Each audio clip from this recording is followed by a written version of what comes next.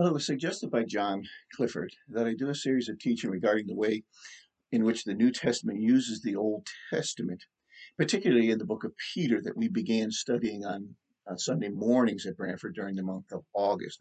Now, this will be a series of videos. I don't know how many it will actually end up being, but it'll be a series of videos that will maybe be 10, 15 minutes long. So they will be quite short videos, but we'll continue on. Each video will continue on from where we left off on the last video. And in these videos, we're going to explore the texts, both in the New Testament and the Old Testament portions from where they draw their texts, and we'll look at some of the examples that are used. We'll look at some of the exegetical and particularly the hermeneutical challenges that we face when we are looking at these portions, these quotes, these proof texts that are used by the New Testament writers from the Old Testament passages. Now, since the last video message that I spoke at Branford had some rather severe technical issues because of a cable or whatever, I thought it might be good to start where that message was, and so that we can add some more additional details as we go along, since our time is not quite as truncated here as it might be on a Sunday morning where you only have that half hour. We can expand these videos out as many as we desire to have, and as long as you continue to be interested in hearing them. So we'll spend a little bit more time in some of the Old Testament texts, and then we'll move on from that. Now, I want to begin reading again here in First Peter, and we're going to begin reading today where we did on our last message, and that is in chapter 2. Now, we'll have to be alluding back to chapter 1 on several occasions and forward as well as we go through some of these passages. But for this tape, let's look at chapter 2. Therefore, laying aside all malice, all deceit, hypocrisy, envy, and all evil speaking, as newborn babes desire the pure milk of the word, that you may grow thereby, if indeed you have tasted that the Lord is gracious. Coming to him as to a living stone, rejected indeed by men, but chosen by God and precious. You also, as living stones, are being built up a spiritual house, a holy priesthood, to offer up spiritual sacrifices acceptable to God through Jesus Christ. Therefore, it is also contained in the Scriptures, Behold, I lay in Zion a chief cornerstone, elect, precious, and he who believes on him will by no means be put to shame. Therefore, to you who believe, he is precious. But to those who are disobedient, the stone which the builders rejected has become the chief cornerstone, and a stone of stumbling and a rock of offense. They stumble, being disobedient to the word, to which they also were appointed. But you are a chosen generation, a royal priesthood, a holy nation, his own special people, that you may proclaim the praises of him who called you out of darkness into his marvelous light, who once were not a people, but are now the people of God, who had not obtained mercy, but have now obtained mercy. And the Lord will add his blessing, I'm sure, to the reading of his precious word. Now, the premise, and this is where we began on that last Sunday morning, the premise on which the first two therefores that we find in the writing of Peter here in First Peter are based virtually on the same premise. They're based almost identically on the same premise, because in chapter 1 it says, because you have been begotten again to a living hope. You possess an inheritance and you possess a hope because you've been begotten again. And we're not going to go back and explore that word begotten again. You can go back and listen to the first video at Branford to get that information. But because you have been begotten again, therefore gird up the loins of your mind. Be sober. Rest your hope fully on the grace that is to be brought to you at the revelation of Jesus Christ. And that leads us to the imperative, which we studied in the first two sessions, be holy, for I am holy. The imperative to be holy. Now, in this passage, it is based on the fact that you have been born again, which we saw at the end of chapter 1. Since you have been born again, the same idea, the same concept of being begotten again, you've been born again of incorruptible seed through the spoken word of God. You have been born again, and it lasts forever. It is not temporal, and that brings hope.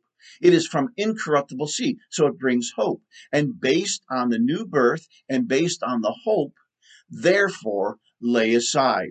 And this leads to the imperative that says, crave the pure milk of the word. So you've been born again, and that salvation which you possess is everlasting. It goes on and on. It's not like the grass of the field that withers and falls away. It gives you hope, and because you have hope, crave crave the pure milk of the word. Since you have hope, lay aside all of these things. Lay aside malice and deceit and hypocrisy and envy and all evil speaking, because you have the hope and you have been born again. Now, in the first, you know that you were redeemed with the precious blood of Christ. You came to him in salvation.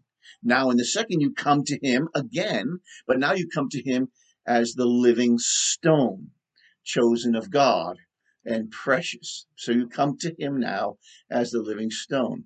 Now, the three messages that preceded this one had the same theme of hope, and on the basis and foundation of that hope, there was a relationship with the Lord Jesus Christ, a relationship with the Savior. So the focus of that hope was that relationship which you had with the Lord Jesus Christ. It is a theme of the epistle that we have been observing, and that theme continues into chapter 2. Here we find the fifth of Peter's exhortations to the readers. He has already urged them in the first chapter to set their hope fully on God's grace, and that idea of setting fully is an aorist active imperative, meaning that is something that has taken place. It's a statement of fact, if you will. It is active in the sense that you are the one who's performing the action of the verb, and it's imperative in that it's a command. This is what you are to be doing. You are to be setting your hope fully on God's grace. Set your hope there on the grace of God. Wonderful place to set your hope. Now, the second of these imperatives comes when he tells us to be holy. And we've already mentioned that. Be holy because your heavenly Father is holy. And the be, which is the verb there, is an aorist passive imperative. Now that has the idea, and of course that's coming out of the Septuagint translation, and some of the other translations have that not as an imperative but as an indicative. But because we're drawing it out here and in the translations that we have, it shows up as an imperative. It's an aorist passive imperative. And passive, of course, means that you are not the one doing the action. The action is being done to you or performed upon you. So being holy is not necessarily an action that you are called to perform, but it's an action that is being done to you as a result of your relationship with the Lord Jesus Christ. Because you have a relationship with him, you are to be those who are yielding to the Spirit of God, in that God can now be performing in you this action of holiness, being set apart. It's always quite confusing when you look at it with a passive voice when it has an imperative mood, because if it's not something you actively can do, it's something that's being done to you. How can it be commanded? Well, it can be commanded in the sense that we are to be those who are yielding ourselves unto God, that he may be performing this work in us or to us. Now, the third of the commands is to conduct themselves in reverence, to conduct themselves in fear. Pass the time of your sojourn here in fear. And so you're to be conducting yourself in reverence toward God. Again, it's an aorist passive imperative. It's the same idea. This is a work that the Spirit of God is doing within our lives, causing us to have this reverence, causing us to have this fear of God. And we are to be those who are actively pursuing that kind of relationship where the Lord can work and is working in our lives by his Spirit. Now, the fourth one would be to love one another. And that's the one we saw in last week's lesson. So to love one another fervently. And we'll see this again later on in the epistle where he'll say the same thing again, almost identically. He'll say it again. Love one another with a passion. Now, this is an aorist, active imperative again. So now this is something that we are commanded to do. We are to do this. We are to actively do this. And we recognize that as the Spirit of God is working in our lives, we are commanded to be those who are actively now loving one another with a passion, fervently loving our brothers and sisters. And then he instructs them to crave spiritual nourishment. And so it has this idea to desire spiritual nourishment. And that again is an aorist active imperative. It is a command that is to be done. It is a fact that is to be completed. We are to be those who are craving after, desiring the milk of the word. Now, we are to be desiring that in the same way that a newborn baby craves the milk. You are to desire it that you may grow, that you may grow and be sustained. Now, you are the ones who know its value. You have experienced it. You have experienced its benefit.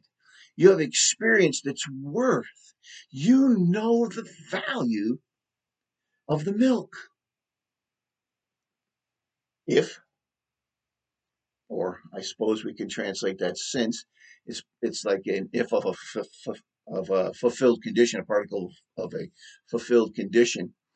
So since indeed you have tasted that the Lord is good, you have experienced it. You have tasted of the goodness of God. And Scott Dunkerton was making mention of the goodness of God in his last message at the beginning of August, that he is a good God, and you have experienced his graciousness. You have tasted that the Lord is gracious. He is good. Now, this comes from Psalm chapter 34.